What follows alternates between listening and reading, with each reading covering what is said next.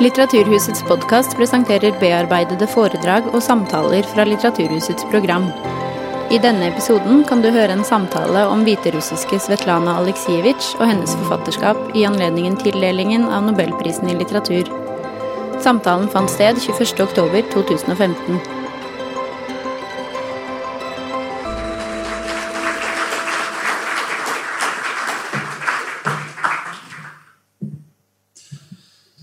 Ja, när jag idag, för ett år sedan, satt i köket hemma hos Svetlana Aleksijevitsj i Minsk, så frågade jag henne hur hon kunde härbärgera allt det lidande som hon mött i arbetet med sina böcker.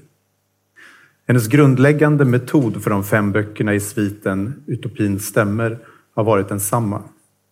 Hon har suttit ned med hundratals människor och bett dem berätta om deras tid vid andra världskrigets frontavsnitt och det märkligt vackra bringebärröda ljuset från Tjernobyls havererade kärnkraftverk eller om trampminerna i Afghanistankriget som på ett ögonblick förvandlar en människa till en hög köttslamsor som ryms i en spann. Varje samtal kan ha tagit timmar eller dagar innan hon har känt att, som hon säger, temperaturen har blivit tillräckligt hög. Att allt ovidkommande och alla mentala skyddsmekanismer har bränts bort. Dessa långa samtal har hon sedan redigerat ner. Ibland så att bara några meningar återstår av alla de här timmarna. Och vävt ihop dem med de andra vittnesmålen. För läsaren blir de enskilda berättelserna så starka att man emellanåt måste lägga ifrån sig boken, känslomässigt överväldigad.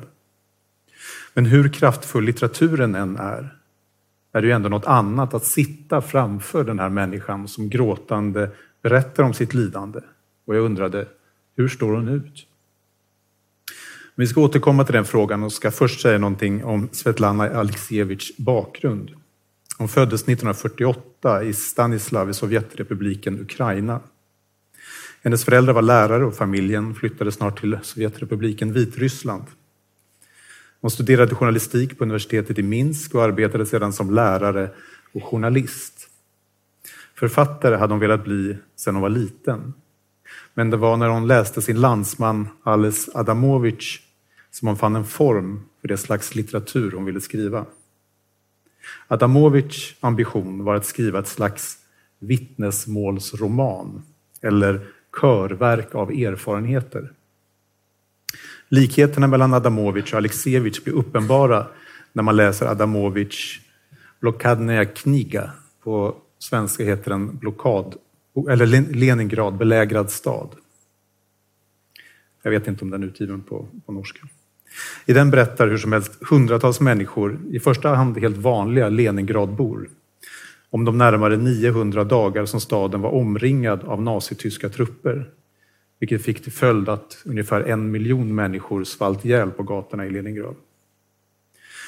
Detta försök att skriva historia utifrån vad vanliga människor upplevde istället för att låta den handla om politiska beslut och militära trupprörelser tilltalade Aleksijevitsj.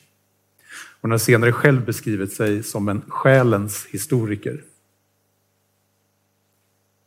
I slutet av 1970-talet började hon samla vittnesmål till vad som skulle bli hennes 2 första böcker, Kriget har inget kvinnligt ansikte och De sista vittnena. I Kriget har inget kvinnligt ansikte talar hon med de kvinnor som i de flesta fall frivilligt sökte sig till fronten i det stora fosterländska kriget, det vill säga andra världskriget. Aleksijevitsj ber dem berätta hur de upplevde situationen där och då, utan att anlägga ett efterklokt perspektiv. Många av dem var, när kriget bröt ut, bara tonåringar. Besjälade av nationalism och revolutionär glöd och tvungna att rymma hemifrån för att i smyg ansluta sig till armén. En ideologisk naivitet som sedan brutalt krockade med den surrealistiska köttkvarn som fronten var. De som lyckades överleva kriget och sedan svårt traumatiserade även tog sig tillbaka till sina hembyar blev ofta utstötta eftersom de som inte hade varit vid fronten utgick från att de här kvinnorna bara hade tjänstgjort på bordeller. I djupare mening kan man se en konflikt mellan den traditionella sovjetiska samhällets bild av kvinnan som moder och livgivare och i den meningen god och positiv för civilisationen. Att en kvinna kunde döda på samma sätt som en man motsade den bilden på ett oacceptabelt vis. Det var också en av invändningarna som den sovjetiska censuren hade när boken först inte fick utges 1983. Man ansåg att Alexievich gav en omoralisk och icke uppbygglig bild av kriget i allmänhet och av kvinnor i synnerhet. Först sedan långa stycken strukits utkom den 1985, sedan Gorbatjovs glasnost gjort det möjligt att formulera sådana obekväma erfarenheter. Samma år utkom även De sista vittnena, i vilken hon intervjuat de som var barn när kriget bröt ut. Och den är, tycker jag, än mer fasansfull att läsa. Vittnesmålen är angivna i barns perspektiv, där de utifrån sin barnsliga logik försöker att förstå de fruktansvärda saker de har bevittnat och genomlevt. Det kan vara det obegripliga i att en mamma som sover så djupt att hon inte går att väcka ska gömma sig i ett hål i marken. Eller hur 2 tyska soldater hittar barnens kattungar och försiktigt bär ut dem ur huset innan de återkommer och skjuter ihjäl hela familjen med kulspruta. Skillnaden mot förebilden Adamovich är uppenbar redan i Kriget har inget kvinnligt ansikte. Adamovich är i all väsentlighet en journalist som skriver ett slags reportage där de intervjuade beskrivs och deras vittnesmål tolkas. Alexievich är i sin tur nästan osynlig i texten. Om personerna som talar vet man ofta inte mer än namn och yrke, kanske ålder. Medan Adamovich ställer sina intervjupersoner på ett led blir berättelserna hos Alexievich just som ett körverk, där kompositionen liksom stiger och sjunker med olika slags rytmer och intensitet. Hon samlar sitt material som en reporter, men bearbetar det som en poet. Det gör också att hennes böcker lyfter till den Nobelklass där de hör hemma. På vägen hit så läste jag nu avviker jag från manus, det är alltid vanskligt, men jag prövar. På vägen hit så läste jag en text av Masha Gessen, den ryska journalisten, som handlade om Alexievich i The New Yorker. Hon tar upp ett exempel som Alexievich själv ger apropå skillnaden mellan henne och hennes mentor Adamovich. I Adamovichs bok så finns det en berättelse om en mamma och en son som bor i ett litet utkylt rum och håller på att svälta ihjäl. Och de delar rum med en annan kvinna som den här pojken vet är en tjuv som stjäl. Och det är ju naturligtvis helt oacceptabelt i Sovjetsamhället i allmänhet, men under de här omständigheterna i synnerhet. Och den här pojken vet var den här kvinnan gömmer sitt tjuvgods. Och att det bland tjuvgodset också finns en halv köttbulle som man då naturligtvis, eftersom man håller på att svälta ihjäl, inte kan sluta tänka på. Och då är frågan om han ska stjäla den och själv bli en tjuv. Blir man en tjuv om man stjäl från en tjuv? Sådana frågor. Och då säger Alexievich att i det här läget så går Adamovich in och har en lång utläggning på ett par sidor om den sovjetiska intellektuella traditionen eller någonting. Vilket hon då tycker är helt förkastligt. Man är ju i den här berättelsen i det här rummet och hon säger bredvid en köttbulle står man ingen chans. Att man ska inte kliva in i texten. Jag fortsätter. Om det är till mig så är jag inte här.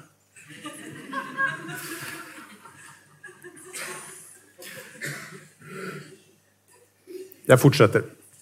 Nästa bok. Zinkpojkar på svenska, Kister av zink på norska. Utkom 1990 och handlar om Sovjetunionens katastrofala invasion av Afghanistan 1979. I sin sovjetiska samtid framstod invasionen av Afghanistan som en enda lång rad invigningar av vänskapsmonument, skolor och sjukhus. Soldater på permission fick höra: vad gör ni annat än solar och fiskar och tjänar vansinnigt mycket med pengar? Den verklighet som rösterna i Zinkpojkar frammanar kunde inte vara mer annorlunda. Soldaternas utrustning var omodern, lönen småpengar och fiskkonserverna utgångna för 30 år sedan.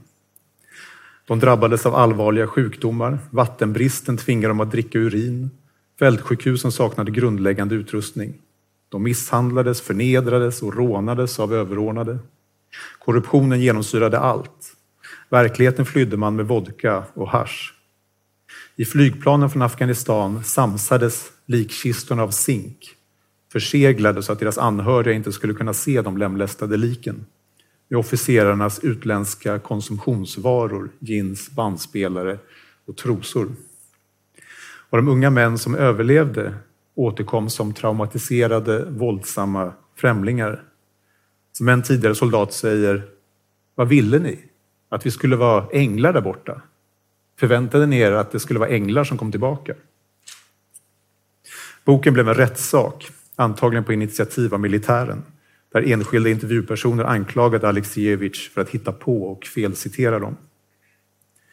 De här förföljelserna intensifierades sedan när Sovjetunionen sammanstörtat och Vitryssland, eller Belarus som det kanske vore mer korrekt att säga, blivit självständigt. Aleksijevitj valde till slut att gå i exil i bland annat Tyskland, Frankrike och Sverige och flyttade inte tillbaka permanent till Minsk förrän 2011. Den följande boken, Bön för Tjernobyl, utkom 1997 och blev hennes internationella genombrott. I den intervjuar hon dem som på olika sätt drabbades av kärnkraftskatastrofen i Tjernobyl 1986. Det enda sätt som det militariserade Sovjetsystemet förmådde förstå ett hot av de här dimensionerna var genom krigets glasögon. Följaktligen använde man samma bombastiska retorik, samma hemlighetsmakeri och samma fullständiga förakt för människoliv som om det hade rört sig om ett krig.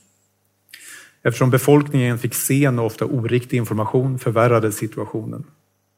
I en av berättelserna lämnar en brandman som ådragit sig dödliga stråldoser i försöken att släcka branden i kärnreaktorn sin brandmanshjälm som avskedsgåva till sin lille son. Sonen dör sedan i hjärncancer eftersom hjälmen har blivit radioaktiv.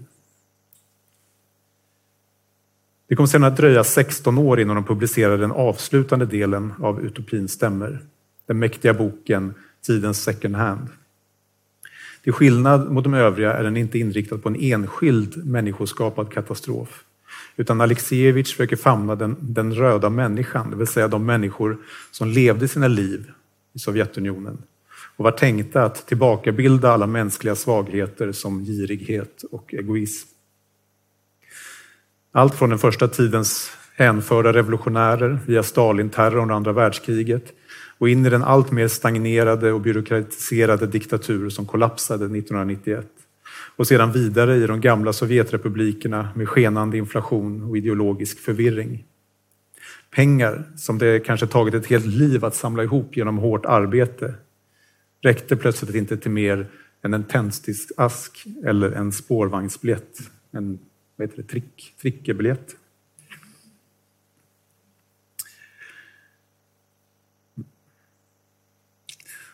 Så allt lidande och alla uppoffringar som skett för att man skulle bygga det här kommunistiska lyckoriket på jorden visade sig vara förgäves. Utan den utopiska visionen återstod ju bara det meningslösa i lidandet. Som en åldrad partimedlem konstaterar i mitten av 90-talet. Affärerna är fulla med korv, men det finns inga lyckliga människor. Jag ser inga människor med lysande ögon. I Tidens second hand inkorporerades även delar av boken Förförd av döden som utkommit 1995, men som Aleksijevitj inte var nöjd med. I den intervjuade hon anhöriga till självmördare eller de som misslyckats att ta sitt eget liv. Kompositionsmässigt är Tidens second hand den mest komplexa av böckerna i Utopins röster. Intensitet och tempo växlar på ett mästerligt vis. Och sviten får härmed sin storslagna avslutning. Det är inte bara det motsägelsefulla minnet av Sovjetlivet Aleksijevitj gestaltar, utan de sätter samtidigt fingret på något avgörande i den mänskliga tillvaron. Något som möjligen skulle kunna vara svaret på den dubbla fråga som Fjodor Dostojevskij tidigare formulerat och som löper likt en röd tråd genom hela Aleksijevitjs livsverk. Hur mycket mänskligt finns det i en människa? Och hur ska man försvara den mänsklighet man har i sig? För att återgå till den fråga jag inledningsvis ställde, hur hon stått ut med så mycket lidande. Hon menade att det var en typisk fråga att ställa som svensk. Vi nordbor lever i ett unikt fredligt och rikt hörn av tillvaron. Sverige kan skryta om den längsta sammanhållna freden i världen, över 200 år. Hon däremot kommer från ett folk, säger hon, som alltid har lidit. där kriget och förtrycken är en del av tillvaron. I sitt möte med censuren i början av 1980-talet anklagades Alexievich för att inte älska de stora idéerna. Hon svarade: nej, jag älskar inte de stora idéerna. Jag älskar den lilla människan. Och det är genom att ge röst åt den lilla människan som liksom är utkastad i historien som man också möjliggör för även privilegierade läsare som vi i den här salen att bli en del av en mycket större mänsklig erfarenhet. Och då menar jag inte bara den sovjetiska erfarenheten som förvisso är viktig att förstå för att förstå i vår samtid, vilket vi säkert kommer att tala mer om sen. Men även ett delande av det eviga som finns i den mänskliga existensen. För att citera henne själv, evighetens självning, den som alltid finns i människan.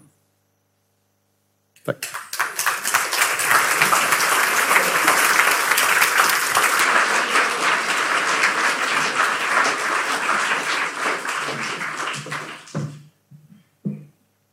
Hører dere meg?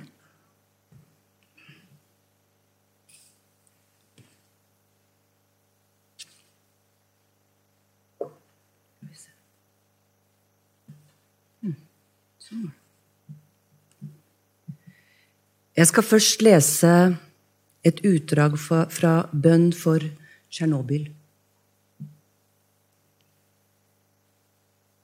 Jeg går og grubler. Jeg går og tenker på dette. All døden rundt meg tvinger meg til å tenke mye. Jeg underviser i russisk litteratur for barn, som er helt annerledes enn de barna jeg hadde for 10 år siden. Disse barna er hele tiden vitner til at noe eller noen blir begravd. Gravd ned i jorda. Folk de kjenner. Hus og trær. Alt blir begravd. Disse barna besvimer under oppstillingen. Må de stå i 15-20 minutter, begynner de å blø neseblod. Det er umulig å overraske eller glede dem. De er alltid trøtte og slitne. Ansiktene er bleke og grå. De leker ikke, tuller ikke. Ryker de tottene på hverandre, eller knuser ei rute i vannvare, blir lærerne bare glade. De får ikke kjeft, for de ser ikke ut som barn. Og de vokser så sakte. Ber du dem om å gjenta noe i timen, klarer de det ikke. Det går så langt at du sier setningen om igjen for at de skal gjenta, men de husker den ikke. Men hvor er du? Hva tenker du på? Maser du. Jeg går og tenker. Jeg tenker mye. Det er som om jeg tegner vann på glass. Det er bare jeg som vet hva jeg tegner. Ingen kan se det. Ingen kan gjette. Ingen kan forestille seg det. Livet vårt handler bare om én ting. Tsjernobyl. Hvor var du? Hvor langt fra reaktoren bodde du? Hva så du? Hvem døde? Og hvem dro? Hvor da? I de første månedene husker jeg at det begynte å summe på restauranten og festen igjen. Vi lever bare en gang. Skal vi gå ned, skal vi gjøre det med flagget til topps, sa soldatene og offiserene da de ankom. Nå vil ikke Tsjernobyl forlate oss. En ung kvinne som var gravid, døde plutselig, uten diagnose. Obdusenten klarte ikke å stille en diagnose engang. Ei lita jente hengte seg. Hun gikk i 5. klasse. Helt uten forvarsel. Foreldrene holdt på å gå fra vettet. Alt sammen får samme diagnose. Tsjernobyl. Folk bebreider oss. Dere blir syke fordi dere er redde. Det er frykten som gjør det. Radiofobien. Men hvorfor blir de små barna syke og dør da? De kjenner jo ingen frykt. De forstår den ikke ennå.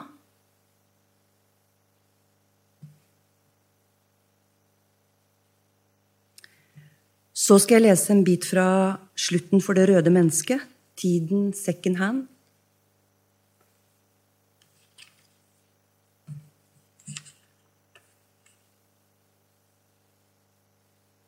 Overskriften her er Fra intervjuer på Den røde plass, desember 1997.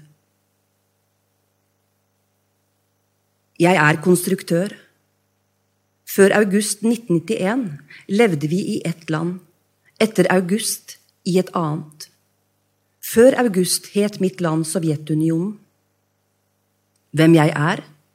Jeg er en av de idiotene som forsvarte Jeltsin.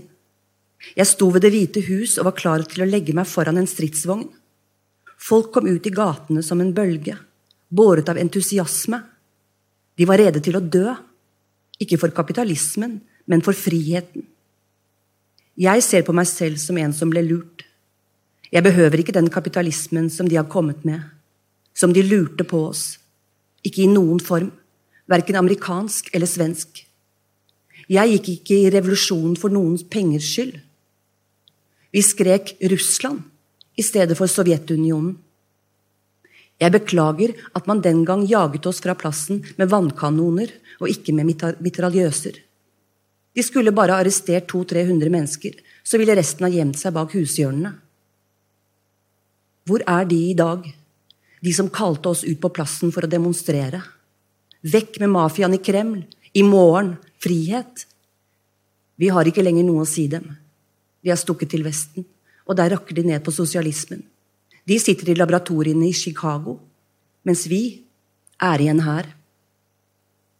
Russland er blitt brukt som dørmatte. Hvem som vil, kan gi Russland en på trynet. Vi er blitt søppelplass for alskens brukt skrammel og utdaterte medisiner fra Vesten. For skrot. Han banner. En råvareleverandør. En gasskran. Sovjetmakten.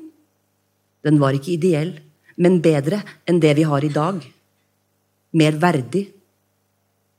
I det hele tatt passet sosialismen meg. Ingen var overdrevent rike eller fattige. Ingen uteliggere eller gatebarn. De gamle kunne leve av pensjonen sin. De samlet ikke tomflasker i gatene. Eller matrester.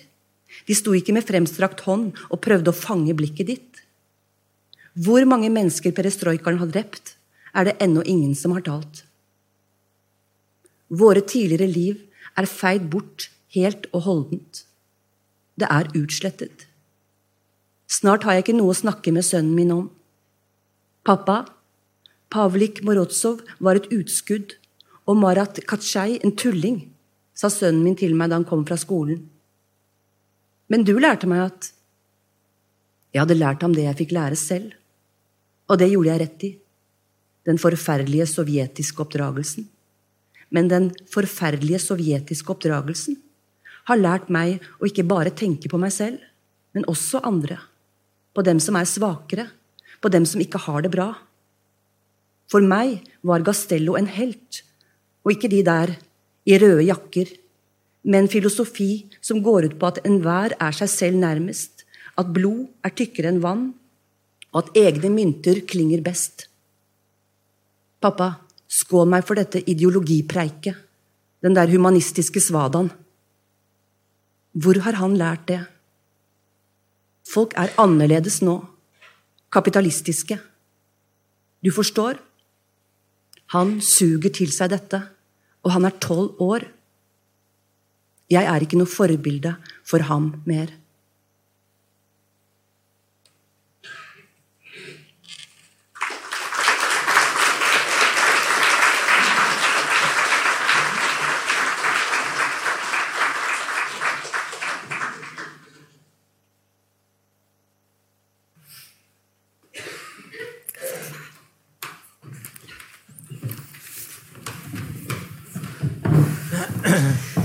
Tusen takk til Andrine Sæther for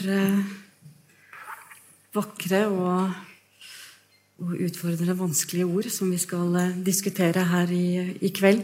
Aller først vil jeg gjerne få ønske velkommen nok en gang til panelet, til Peter Frøberg Illing, til Gabi Gleichmann og til Julie Wilhelmsen. Velkommen. Vi skal dykke ned i Svetlana Aleksijevitsjs forfatterskap og snakke både om romanen hennes, om verket hennes og om ideene og hva vi kan trekke ut av det i dag. Aller først så vil jeg gjerne høre litt om deres møte med Svetlana Aleksijevitsj personlig. Dere har alle møtt henne, og hun har på ulikt vis preget arbeidet deres. Kanskje jeg kan begynne med deg først, Peter Frøberg Illing. Jaha, ja igen.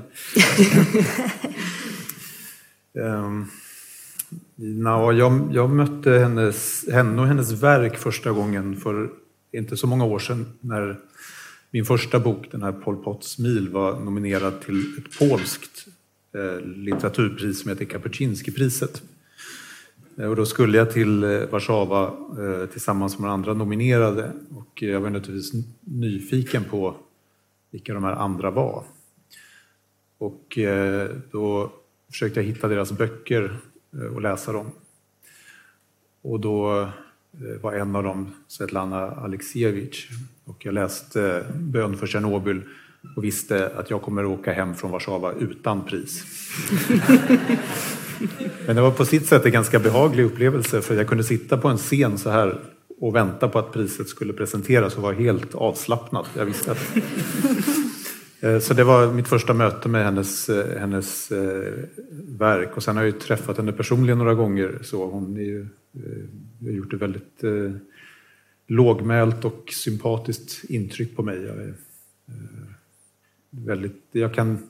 Rent litterärt så kan jag tänka att det är lite som med Marguerite Duras. Det är svårt att bli påverkad av den här typen av författarskap, för att det är så eget, så att all påverkan kommer att synas direkt. Så att jag vet inte i vilken mån jag kan säga att det har påverkats, men det är ju enormt starkt och stort. Vi tar runden, Gabi Gleichmann. Ja, jag träffade på hennes namn första gången i början på 90-talet, där jag var ordförande i Svenska PEN. Jag tror året var 93, när vi fick rapport om att denna kvinna som heter då Svetlana Aleksijevitj hade problem i Vitryssland. Och Svenska PEN är väldigt aktiv då i frågor om just yttrandefrihet, och vi var väldigt engagerade inför då en massa olika länder, inte minst då grannländer, det vill säga Baltikum och längre bort Ryssland eller de olika tidigare Sovjetdelande republikerna. Och vi fick upp henne på en lista, och det var ett namn som jag inte kände igen, och så bad jag att få lite litteratur att läsa. Vi var i en grupp då. Och jag kunde ryska, och i den gruppen satt också en annan person, Carola Hansson, som är utmärkt författare i Sverige och också expert på ryska förhållanden och litteratur. Så hon skaffade fram den här boken då som hade kommit, där då hon skildrar alltså kriget utifrån det kvinnliga perspektivet. Och jag hade läst ryska tidigare, så jag försökte läsa då det här verket på ryska och blev mäkta irriterad över hennes punkteringar då. Ett par ord och så 3 punkter, ett par ord, 3 punkter. Visserligen är det inte så ovanligt, vare sig i den ryska litteraturen eller hos då en annan författare som jag har läst, Céline i Frankrike. Han skriver också på det sättet, men jag tyckte det var väldigt irriterande. Men så försökte jag läsa, min ryska var väl inte så där väldigt bra, men en sak märkte jag väldigt fort och väldigt snabbt. Och det var en storhet alltså. Och det jag tyckte mycket om, det är att några av de stora ryska berättarna som skildrar det hemska förhållanden som har rått antingen i de olika läger i Kolyma, Sibirien eller under kriget, alltså Solzhenitsyn, Vladimir Bukovsky eller Grossman om kriget, de har alltid ställt sig själva på något sätt mellan erfarenheten de skildrar och reflekterat genom sin egen person. Här var det någon som var helt transparent. Alltså hon var liksom inte med i bilden. Hon gav röst till andra.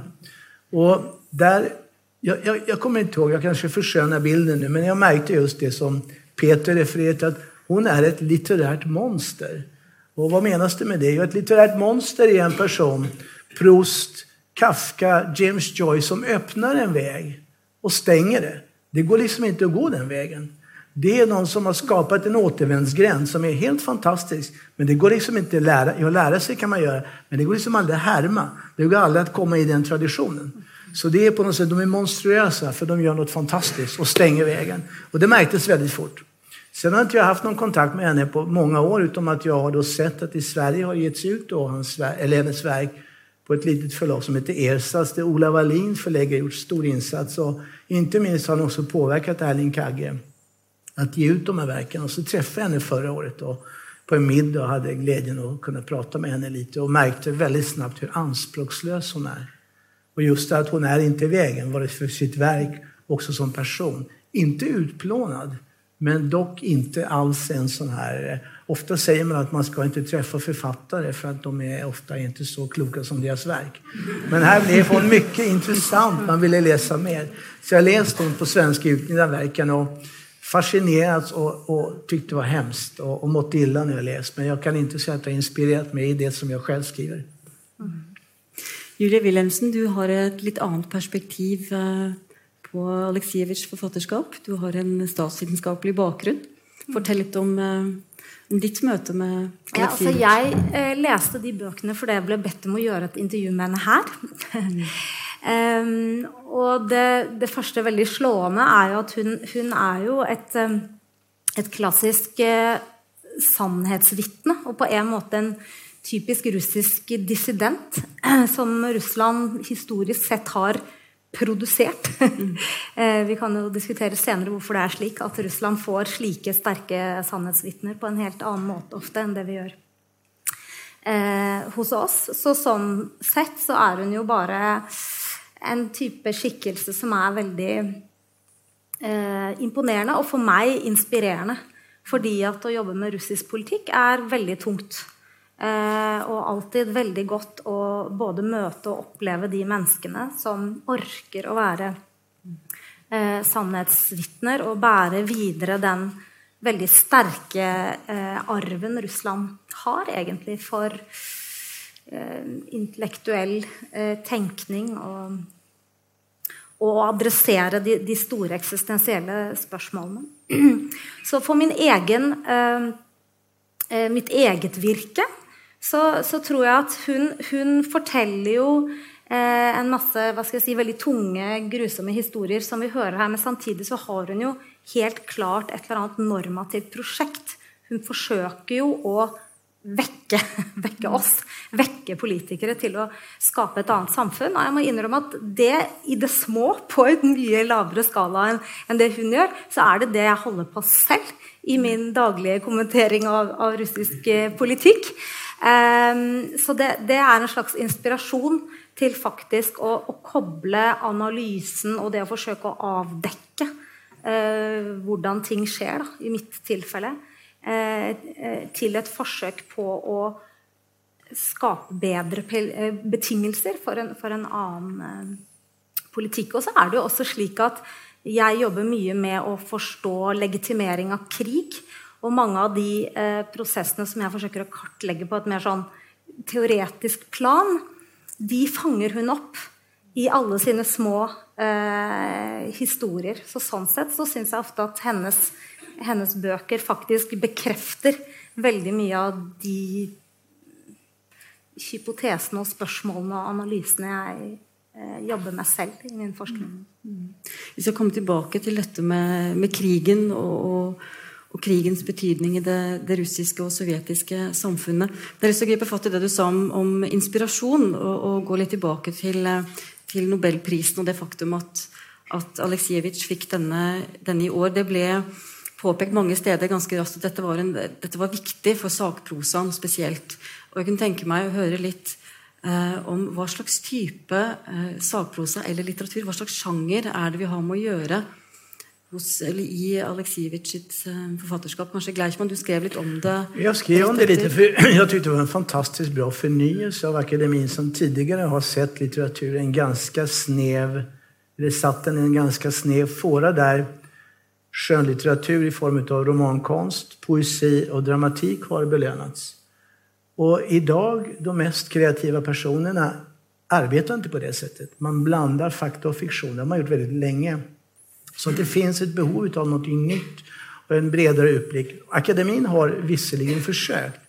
Jag minns ju att när V.S. Naipaul fick Nobelpriset 2001, V.S. Naipaul en stor resenär som har skrivit fantastiskt intressanta berättelser från tredje världen. Han kanske mindre storartad författare i det så att säga kreativa, fiktiva registret. Hans romaner väl inte i Nobelklass. Men det var ett försök att ge till någon som då inte bara verkar där. Jag vet också att Kapuscinski har diskuterats, ett exempel då. Men också vittneslitteraturen Imre Kertész fick då för sina skildringar från Auschwitz. Herta Müller för sina berättelser om Banater. Så akademin har hela tiden försökt vidga. Och jag tror inte man ska tala om sakprosa i det här fallet. Jag tror på något sätt man inte ska etikettera.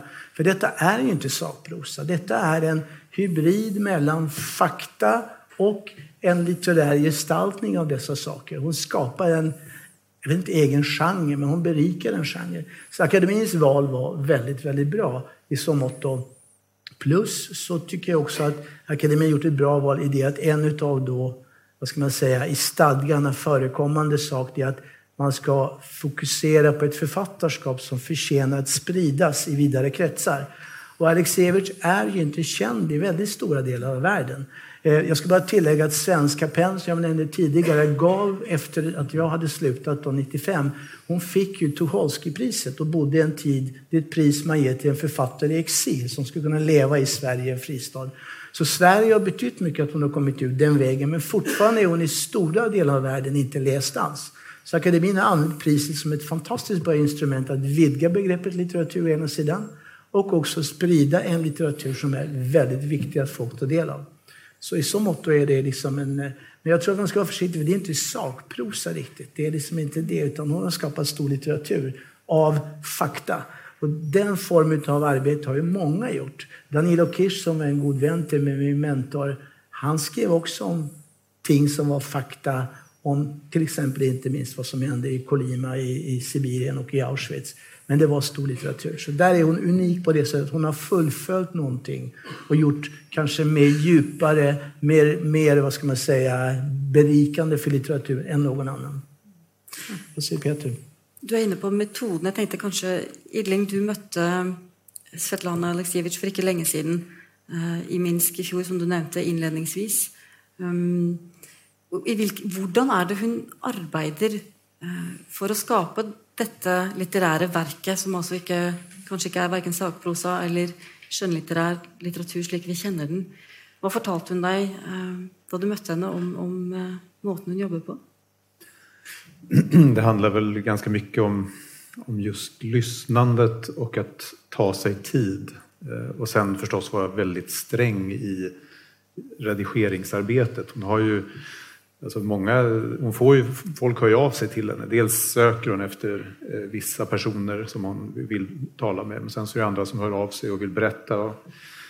Och vissa är bara rent slump. Och det, som sagt, hon kan ju ägna dagar åt en person. Och så blir det en sättning i boken. Eller ingen sättning. Det kanske inte kommer med överhuvudtaget. Så det är ju ett extremt tidsödande sätt att arbeta, tänker jag.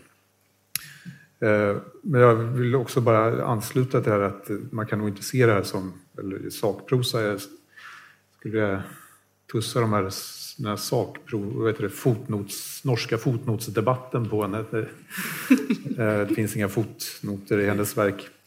Utan jag just ser det som någonting som kanske befinner sig mellan, eller inte ens mellan, som bara är litteratur. Jag brukar, just när det kommer in på den här genrepratet, så brukar jag tänka på Svenska Akademins förra ständige sekreterare Horace Engdahl, som menade att det här med genrer är något som bibliotekarier har hittat på för att ha ordning i biblioteken.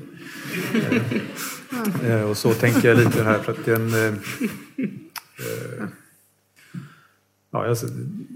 som sagt, jag kan bara ansluta till Gabriel. Jag tänkte bara en sak, och det är det att vad som gör också att detta blir liksom så att säga skönlitteratur. Det finns en musikalitet. Det är inte hennes stämma, men hennes stämma finns där, hon är inte i vägen. Och jag har ofta tänkt på när jag läst att det här är liksom Arvo Pärt på något sätt. Va? Det finns liksom samma toner finns på något vis. Så lyssna gärna på Arvo Pärt och så läs henne och så gör ett avbrott och så hör honom. Det finns säkert andra också. Min begränsade musikalitet utesluter andra. Men alltså det finns i den postsovjetiska musiken Gaia Kancheli också en sån där, som då har fångat något av musiken i den ryska själen. Och det är inte moder Ryssland de har fångat, utan folket har de fångat, dess röst. Och det gör hon också.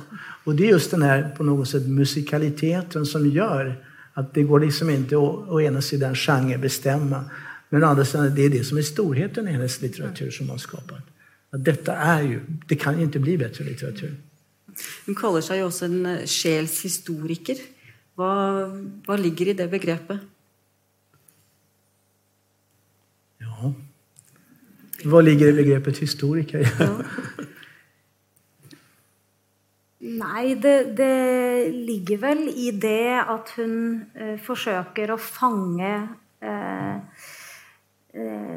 vad summen av i tillfället när hon snackar om det röda människan, så prövar hon i alla fall att fånga vad summen alle disse menneskenes sjel blir for noe.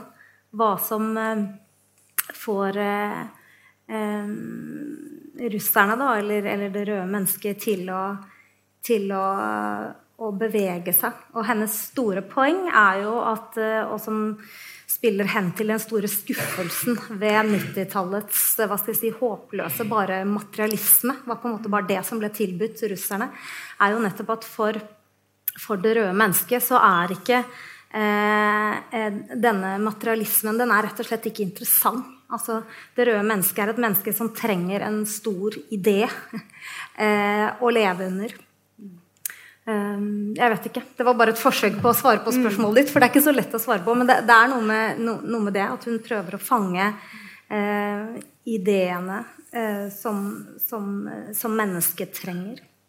När man går in i Svenska Akademiens arkiv, man kan inte se vad som diskussionen av årets pristagare, men 50 år tillbaka kan man se. De har öppnat det där och jag har ibland tittat på en del saker. Och så vet jag att en av dem som diskuterades då i mellankrigsperioden var Freud. Sigmund Freud skrev ju väldigt bra. Han var en väldigt duktig författare.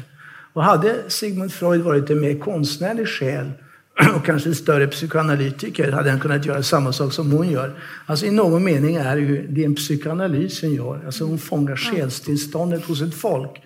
Och detta folk har ju genomgått ett av de stora experimenten under 1900-talet. Man skulle förändra människan i grund och botten. Samma sak gjorde man det som Peter skildrar utmärkt i sin både reportagebok och sin roman. Pol Pot gjorde samma sak. Alltså totalt förändra inte bara ett samhälle utan människan. Och den fullständiga utsattheten människor upplever, det det som fångas där. Ett själstillstånd över ett land.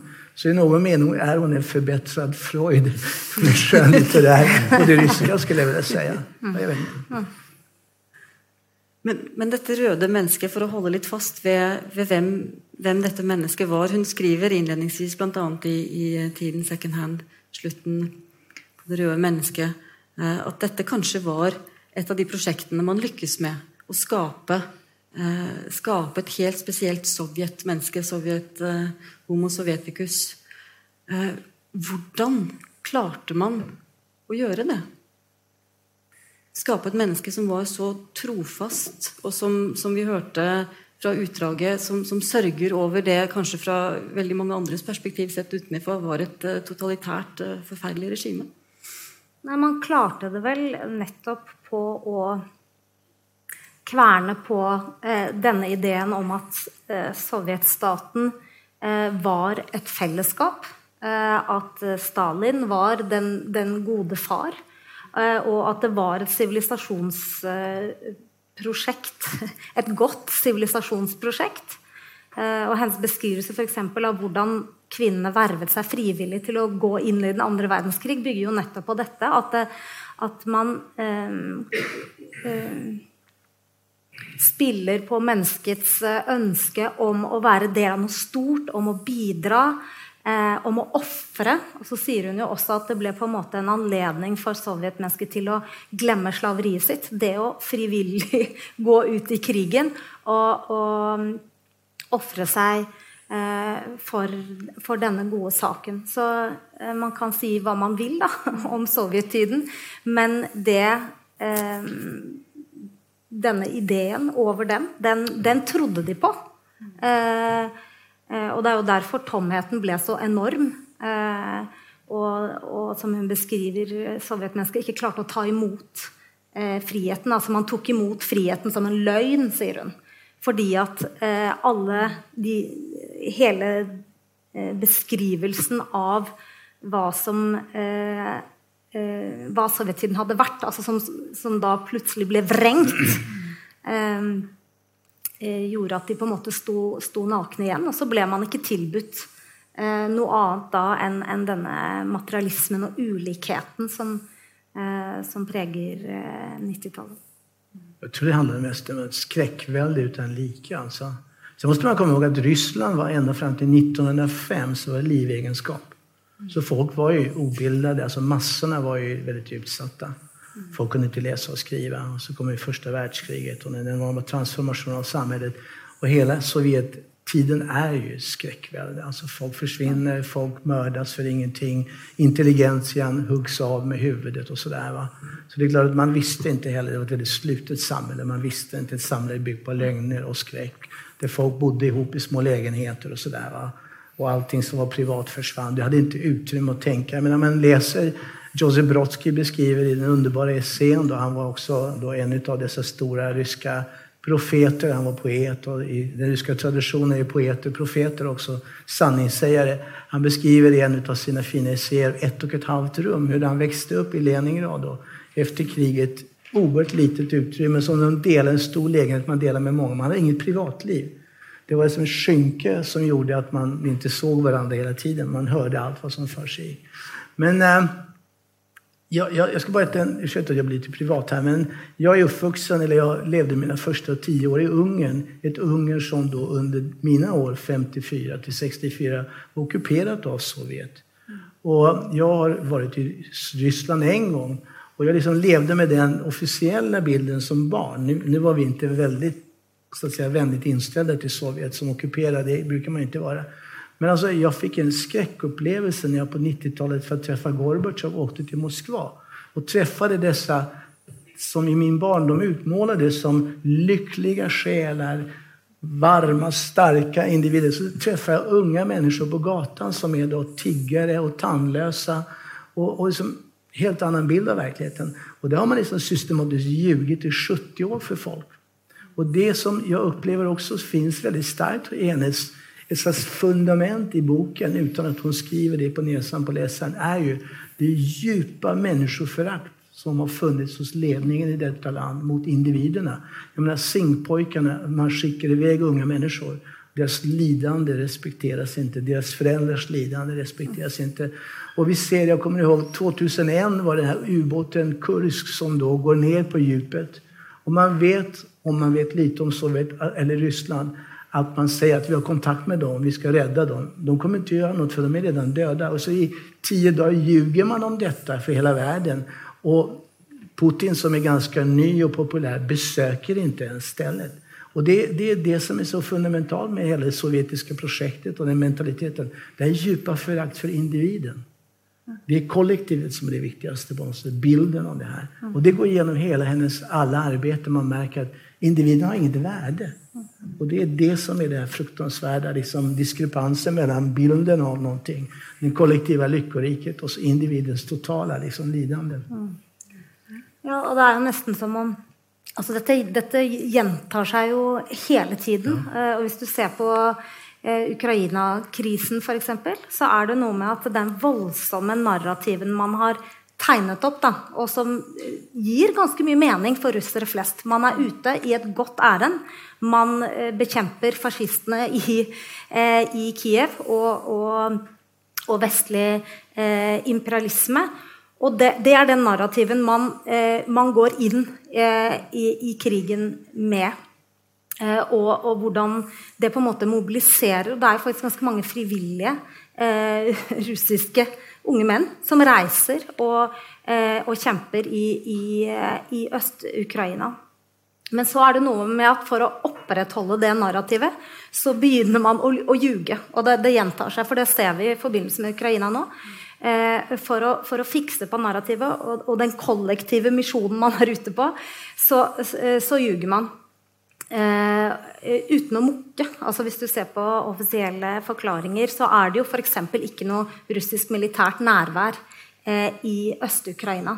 Og det man også gjør er for eksempel at man sender inn det som er regulære egentlig russiske tropper, umerkede, nettopp for å opprettholde løgnen om at man ikke är där. Och konsekvenserna är ju helt fryktelige. För det som sker då är att väldigt många av de som då blir drept i Öst-Ukraina inte en gång har det man vanligtvis har i krig, nämligen ett märke som säger jag är nummer ditt och datt. Den ges till mor, du vet att din son har fallit. Så på en måte så är denna logiken då om hur krigen skapar mening, hur den legitimeras och hur den på en måte håller det russiska kollektivet samman och den russiska missionen samman. Den avföder grusomme konsekvensene igjen og igjen. Og det gjør det den dag I dag, for å si det sånn.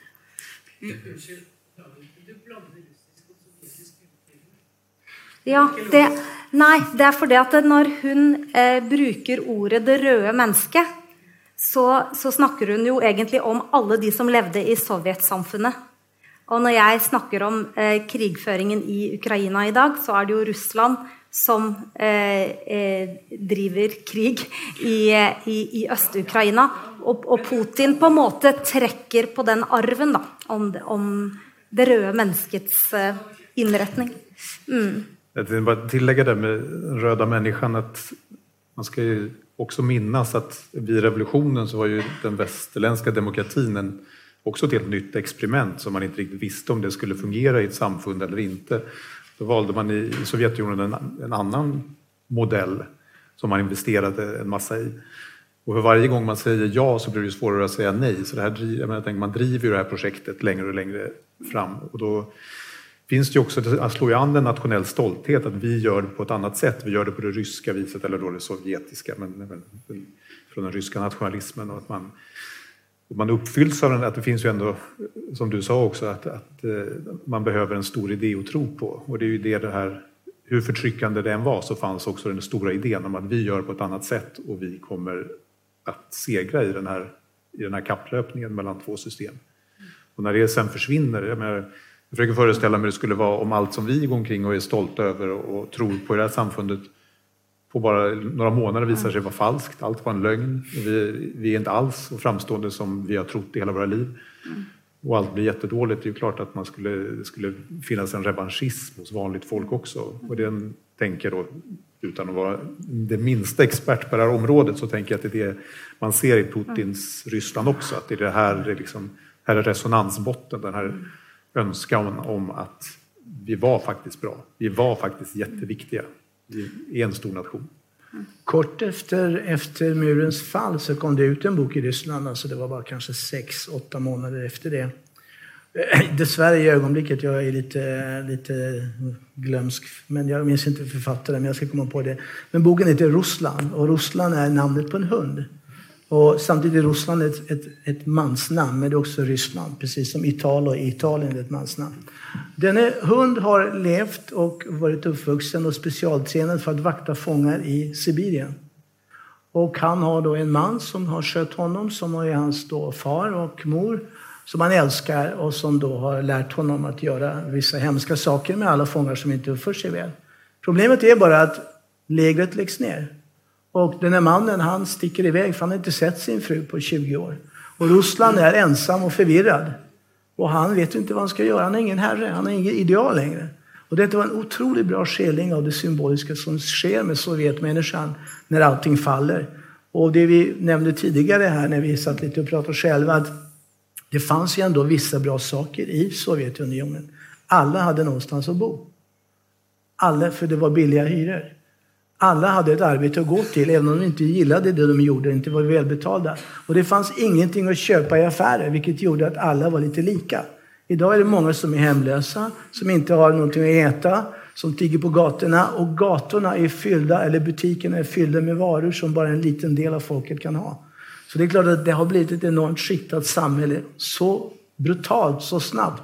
Det gör att många är enormt förvirrade, och då är det klart att den här nationalismen då, som Putins projekt är att återupprätta Sovjet, kanske inte med de röda förtecken utan med kapitalistiskt förtecken. Men det är klart att detta folk har lidit så enormt, och befrielsen var inte bara glädje utan det var också mycket smärta, kanske på ett sätt värre. Men den där boken jag ska komma på var författare heter Ruslan, heter boken. Fantastisk profetisk skildring. Typiskt sådär rysk tradition av att se ett större perspektiv ting skildrat genom en enskild individ. For å komme tilbake til det du nettopp nevnte med lidelsen, og det går jo som en rød tråd gjennom alle bøkene hennes, og hvor mange betror seg at lidelse vår historie, det I vår beinmarg, det oss. Og du nevner nå at kanskje lidelsen like stor nå, som, eller av en annen art enn den var. Hva det med den lidelsen Aleksijevitsj portretterer eller gir stemme til I forfatterskapet? Hva har lidelsen gjort med det sovjetiske og det russiske folk? Ja, det deformerar ju människor. Det begränsar människors potential att kunna utvecklas. Det skapar bristande empati för andra saker. Men jag vill bara betona en sak som är viktigt att komma ihåg kanske, att den röda människan, så i den titeln så ligger betoningen på människan. Detta är inte specifikt för Homo sovjeticus som skildras. Detta är ett mänskligt. Det kunde vara liksom, hade någon använt hennes metoder, det var som sker idag i centrala delar av Afrika, i Kongo till exempel, eller i andra länder, Kina, så hade vi kommit fram till samma sak. Det är ett stort problem som 1900-talet, 20 seklet har ju människor lidit under förfärliga former av de största, alltså bara Pol Pot, Mao, Hitler och Stalin, alltså mord på 170 miljoner oskyldiga människor under det mest upplysta av alla sekel. Så hon fångar en bit av det stora mänskliga, alltså helvetet, och fokuserar på det land hon känner.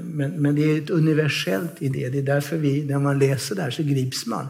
Du kan inte säga, men så ryssar då, vad spelar det för roll? Men man blir så tagen.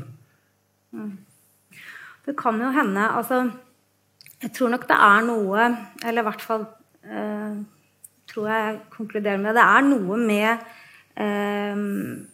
Russland og det at alt har blitt, nå jeg tilbake på Russland igjen, at alt har blitt kastet om på, så voldsomt at denne stadig mobiliseringen mot en ytre fiende, som ofte ender i krig, blitt en slags praksis for å holde nasjonen sammen.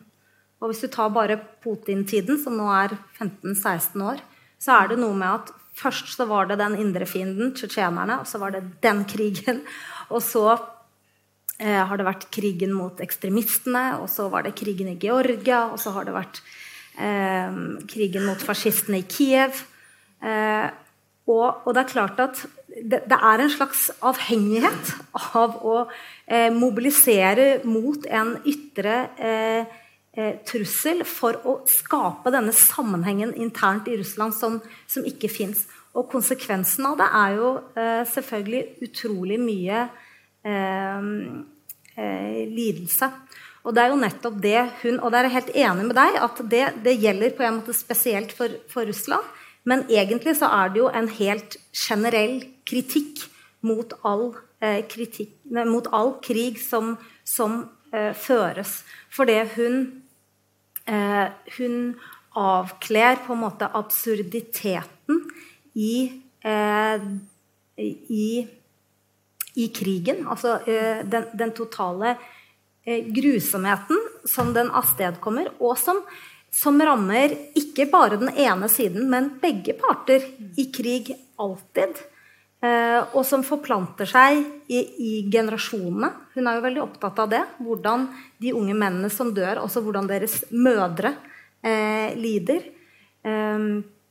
og over tid. Men det jo en type kritikk som du absolutt kan rette mot også vestlig krigføring. Det jo for eksempel interessant hvordan man har funnet ut at de som sitter i USA og kjører disse dronene som utsletter folk i Pakistan. De mår dåligt. De mår dåligt. Just det. Ikke sant? Det ingenting mot hva deres offer gjør. Den destruksjonen som krig innebærer, den rammer enhver som men fører på hennes projekt inte bara om kriget, så vi inte förvirrar publiken. Det också Tjernobyl, inte kriget, det något annat. Men en liten sak bara, så att vi inte glömmer, alltså Ryssland ju 11 tidszoner. Det en sjättedel av världens yta. Det inte bara ryssar, utan där bor det massa olika folkslag som har ibland också olika religiösa bakgrunder.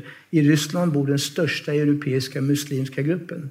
Så det som att fånga en nation och sammansvetsa till en nation också ett projekt. Och där det liksom detta med att man offrar detta lidande som kanske kommer också med religiösa förtecken. Jag vet inte, jag är inte så insatt i den grekisk-ortodoxa traditionen, men där finns det ett slags offer och sådär, och belöning och allt det där. Så det är ett fantastiskt märkligt projekt att ha ett sånt gigantiskt land att hålla ihop. Och där blir det då vissa saker som då, vad ska man säga, man bröstmjölkas nästan med vissa idéer och tankar, och det är väl kanske det som finns. Men det är liksom fundamentet. Men det som ändå när man läser är ju, åtminstone har jag upplevt hela tiden, det är de här, alltså känslan av att hur utsatt mänskligheten har varit och är. Vilket, alltså, nu vill jag inte använda ordet lidande, men vad människor har gått igenom. Och ändå så kan de nästa morgon gå till ett arbete, ändå kan de skaffa barn. Det finns ändå någonstans ett hopp i det här. Mitt i det mörkaste så finns det någonting som gör oss till just det som du nämnde. Alltså Dostojevskij går igen väldigt starkt i hennes verk. Och det gör ju nästan alla stora ryska författares verk, är just att vad det är att vara människa. Som gör att vi inte går och hänger oss. Visserligen är det någon som begår självmord i hennes verk. Men alltså att det finns någonstans ändå någonting som är värt att leva för. Mitt i allt detta elände. Och det finns också där i den här bokens mellanrader, kanske det punkterna visar, att det finns en kontinuitet, att livet är alltid värt att leva. Jag tänker att det här lidandet eller beskrivningen av lidandet är ju också väldigt politiskt subversivt i den meningen att man ser allt det här lidandet som motiveras av utopier eller stora idéer som sen faller samman eller visar sig vara meningslösa. Så blir det också väldigt svårt för makten att komma med en ny idé. Så på så sätt så är det här en väldigt humanistiskt litterärt verk som hon har skapat. Men jag tänker också, alltså bara för att nyansera bilden här av de här böckerna, det finns ju också, alltså förutom att man kan läsa klart dem och känna ett hopp för mänskligheten och så finns det också enskilda scener som är väldigt hoppfulla. Jag tror att kärleken spelar liksom, det är en stark röd tråd genom de här böckerna. Det är döden, lidandet och kärleken. Det känns också väldigt ryskt. Det sa hon faktiskt till mig när jag träffade henne. Vi pratade lite, jag frågade hennes nya projekt. Och det har ju talats om att hon skrev något om kärlek. Alltså mer inte global kärlek utan mer liksom hur folk upplever det intimt människor emellan. Men då sa hon någonstans, alltså lite sådär försynt, att men kärleken är det viktigaste. Och det var inte kärleken mellan man och kvinna menar, utan just att det finns någonting som bär mänskligheten. Som gör oss till människor. Skrev ikke du, jeg leste et intervju som du gjorde med henne. Skrev ikke du der at det er et projekt hun har lyst til å gjøre i fremtiden, å skrive en bok om det? Som jag förstod det så håller de på och intervjuar människor om deras relation till kärleken. For å komme tilbake til nåtiden og det vi var inne på med hvordan vi kan forstå mye av det som skjer i Russland i dag gjennom det prisme og gjennom de stemmene som Aleksijevitsj presenterer i bøkene sine. Du har vært litt inne på det, Wilhelmsen. Jeg kunne godt tenke meg å gå litt videre på det. Hvordan bør også vi, hvis vi kan stille opp i en dikotomi mellom oss og dem, det er selvfølgelig farlig, men hvordan skal vi forstå det Russland som nå blant annet har gått inn på Krim, og som også opererer nå i Syria, som vi kanskje ser det skapes et nytt fiendebilde av Russland, av oss og dem. Hva kan vi trekke ut av Aleksijevitsjs stemmer som kan opplyse oss og forklare litt hvem det er vi har med å gjøre i dag? Jeg synes i hvert fall det kan forklare ganske bra en sånn spørsmål som jeg ofte får, som er liksom, hvordan kan russere like Putin? Det er liksom, vi tror at alle russere går rundt og misliker Putin, mens når du leser hennes bøker så skjønner du jo nettopp at dessverre så svarer Putin og hans prosjekt nettopp på noen av de lengslene som ligger der siden 90-tallet. Han er en sterk leder, han er en slags ny far. Han har fra første stund sagt, og det har vært hans politiske prosjekt, det har vært at Russland er stort og sterkt, det skal vi bli igjen. Og det svarer jo nettopp på noe av vakuumet som dette røde mennesket har følt på. Og det som kanskje som jo skremmer meg, og som skremmer Aleksijevitsj også, så vidt jeg husker fra intervjuet med henne, det er at det vi har sett litt konturene av i forbindelse med krisen i Ukraina, det er jo en artikulering fra hans side av en slags ny russisk nasjonalisme. som mer eksklusiv etnisk russisk. Nå har han lagt det litt på hylla igjen faktisk, men det var veldig tydelig i talen hans rundt krisen i Ukraina, der du på en måte appellerer til noen veldig spesielle krefter da, som russiske statsledere faktisk sjelden har appellert til, nettopp fordi de veldig klar over, som du sier, at dette et multietnisk og multikonfesjonelt imperium, måtte jeg på å si. Og derfor så bør man ikke gå den veien. Men jeg synes i hvert fall det forklarer Putins appell, og hvorfor. Altså det faktisk ikke sånn at alle de opinionsundersøkelsene fra Russland som peker på 80% oppslutning, at de tukla med. Kanskje de tukla med 10%, men allikevel så fremstår Putin som en god leder, och den de önskar. Så fort han har tagit tag i det militära uppbyggnaden och så fort det blev då krisen i Ukraina, först i Krim, Ukraina, så har ju hans popularitet stigit. Men det finns faktiskt en person som är mer populär än Putin i Ryssland. Jag har sett såna här undersökningar, och det är alltså Putin kommer på plats nummer 2. Rysslands mest populära person är Josef Stalin. Som vi vet har mördat lille far, ja, som har mördat och låtit mörda miljontals människor. Och låtit skapa hungerskatastrofer som då 4 miljoner människor dog i Ukraina på 30-talet. Det är skrämmande. Och det mest skrämmande tycker jag egentligen, det är inte att Ryssland har utvecklat mycket avancerade tanks som säkert hade kunnat bekosta då utbildningen av massa universitetsstudenter och andra, och läkare och lärare. Det som är mer skrämmande tycker jag, det är att Putin omger sig med människor som är rent, alltså inte bara nationalistiska utan närmast fascistiska i sin ideologi. En del människor har fått närmast en Rasputin-roll runt omkring honom. Och det då, och han appellerar också till en alltså Le Pen i Frankrike som han finansierar, och andra grupper. Så det finns någon sån här uppbyggnad av en slags ideologisk gemenskap som i så hög grad strider mot hela föreställningen om att Rysslands eller Sovjets raison d'être var att man besegrade fascismen. Är det då man ska återskapa någon slags nationalfascism? Det är hemskt, det är skrämmande. Och vad som är mest skrämmande är ju att en sån ideologi kräver att man inte har fri press, att man inte har fria möjligheter att bilda sig och studera och läsa vad man vill. Och återigen blir det här folket isolerat från omvärlden på det sättet. Det ser man ju att den spirande demokratiska rörelsen med tidningar, tidskrifter har ju stängts, journalister har mördats. Många, och där är kanske Svetlanas tur att hon inte har bott i Belarus under då 11 år. Hon kanske hade råkat illa ut också. Så jag hoppas verkligen, nu är hennes då status kanske skyddande. Men det har varit väldigt mycket brutalitet i folk, alltså i vad som har hänt i regionen. Och det är skrämmande. Men kan samtidigt litteraturen hennes, vi var akkurat inne på dette med at det håp, det kjærlighet, det også i alle disse grusomme historiene noe å strekke seg etter, og noen forhåpninger om at kanskje kan menneskeheten overlever i hvert fall, på tross av alt det onde. Men det noe vi kan lære, eller beslutningstakere kan lære, av å lese verkene som kan drive frem positive politiske utviklinger? Har litteraturen hennes den type kraft? Har dere håp om at hvis flere får tilgang til å lese hennes verker, at det kan endre noe? Enten menneske eller de som fatter de store beslutningene.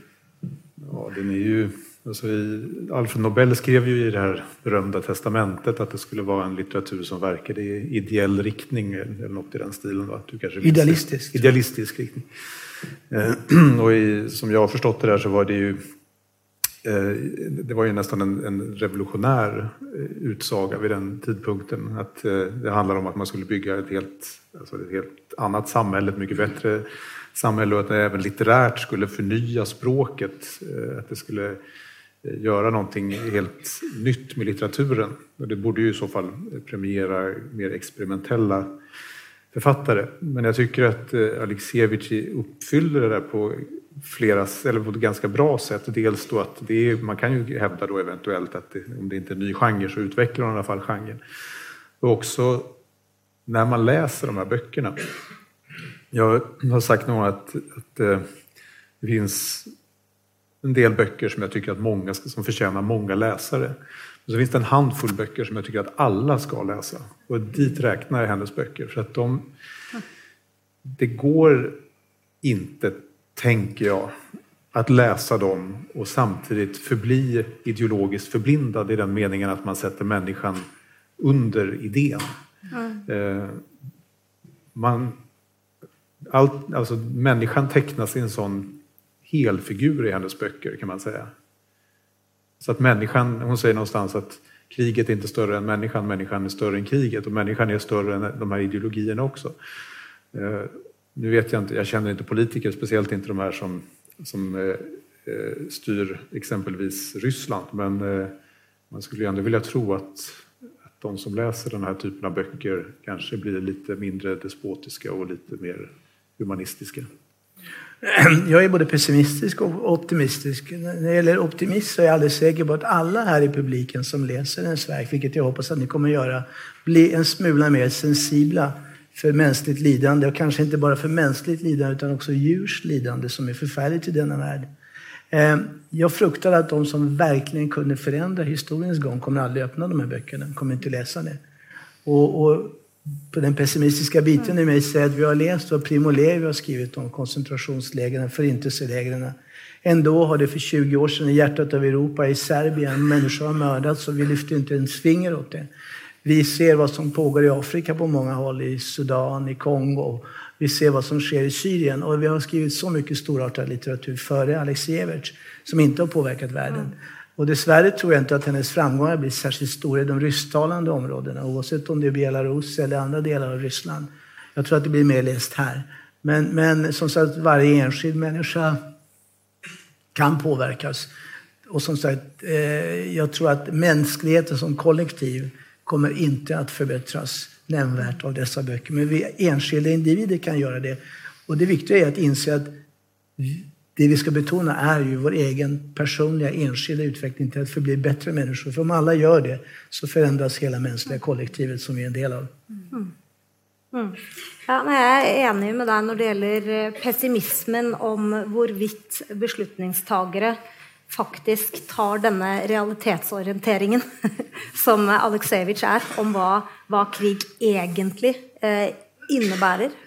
Hon avslöjar ju hela bedraget. Krig skapar ju aldrig fred, och det är ju, hvis vi kan tänka på någon av de krigerna vi är del av, för exempel krigen i Afghanistan eller den i Libya, så är det helt klart att heller inte västliga beslutningstagare tar någonsinne en tur inom en sån typ realitetsorientering som hon ger. De konsulterar inte en gång folk som mig själv som sitter och jobbar på specifika konflikter, så det har inte jag någon illusioner om. Men jag syns allikevel att det är mer, vad ska jag säga, hoppgivande att tänka att i hvert fall i demokratier som våra land, att vår bevisstgöring runt vad krigen alltid är, och jag understreker alltid, för jag syns inte att Rysslands kriger egentligen är väsensforskjellige fra de andre krigene. En bevisstgjøring for oss alle som individer, og hvis man da får sjansen til å heve røsten og melde inn noe overfor egne myndigheter, så mener jeg at det faktisk kan ha noe å si. Ellers så lever vi jo rett og slett ikke i ett demokrati. En väldigt kort alltså det finns ett precedentsfall. Stalin läste aldrig några böcker. Det gjorde hans henchman, det vill säga hans bödel, Beria. Han läste böckerna för att veta vem som skulle skickas till döden. Detta är Ryssland, inte så länge sedan. Jag är också inne på en anekdot här i så fall. Jag vet inte hur mycket det var hur korrekt jag återger den nu, men som jag förstod det så, alltså den här första boken, Kriget har inget kvinnligt ansikte, fick ju inte utkomma. Censuren stoppade den 1983. Den gavs ut i delar, som jag förstår, i en tidskrift som Gorbatjov kom att läsa. Och han, efter att ha läst den, det är alltså begynnelsen av Glasnost, så gav han klartecken för att boken skulle ges ut i förvisso lite nedstruket skick, men boken fick i alla fall komma ut och den nådde en upplaga på 2 miljoner eller någonting. Så jag vet, då kan man i alla fall sluta till att Gorbatjov läste den Och det var han som i slutändan avvecklade det här terrorväldet som var Sovjetunionen. Men det gick ju inte så bra för honom sen ändå. Så att det... Men det likevel et glimmer av håp, og tiden går. Det mye vi kunne ha snakket om i Aleksijevitsjs forfatterskap, men jeg vil gjerne få takke dere for å ha gitt oss kloke tanker om hennes bøker, gitt oss innsikt i hennes verk, og ikke minst mange ideer å ta med oss videre, og lyst til å lese verken hennes enten på første gang eller på nytt. Vi skal avslutte med et utdrag fra Krigen har intet kvinnelig ansikt. Andrine Sæther skal lese for oss.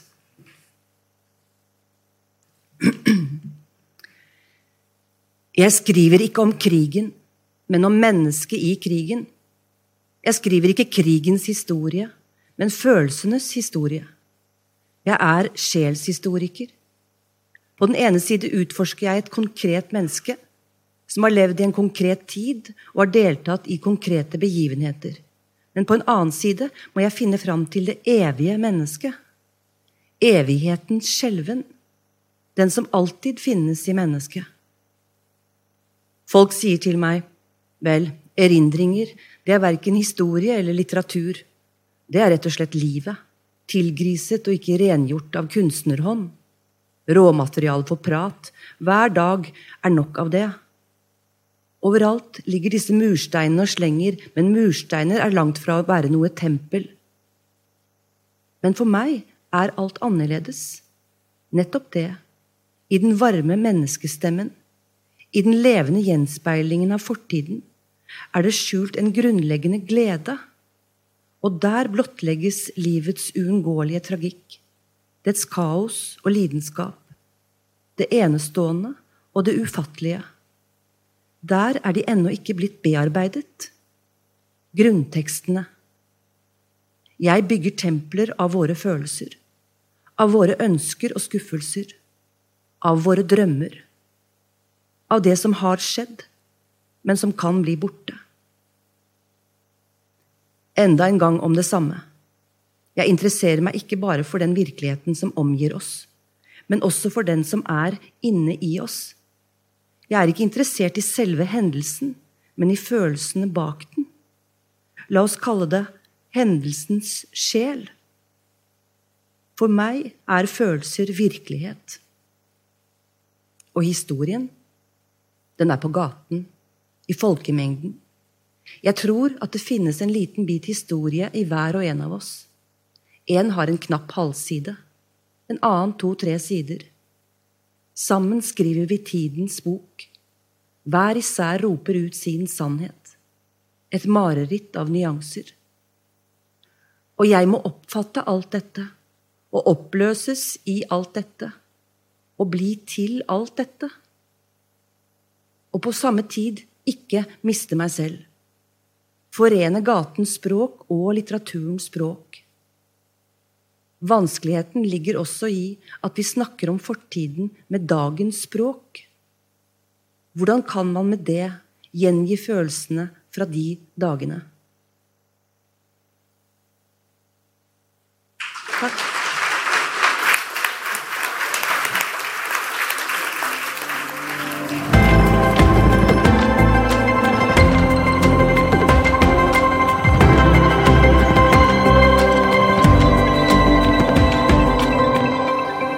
Du har hørt på Litteraturhusets norskspråklige podcast, der vi presenterer bearbeidede versjoner av samtaler og foredrag i regi av Stiftelsen Litteraturhuset.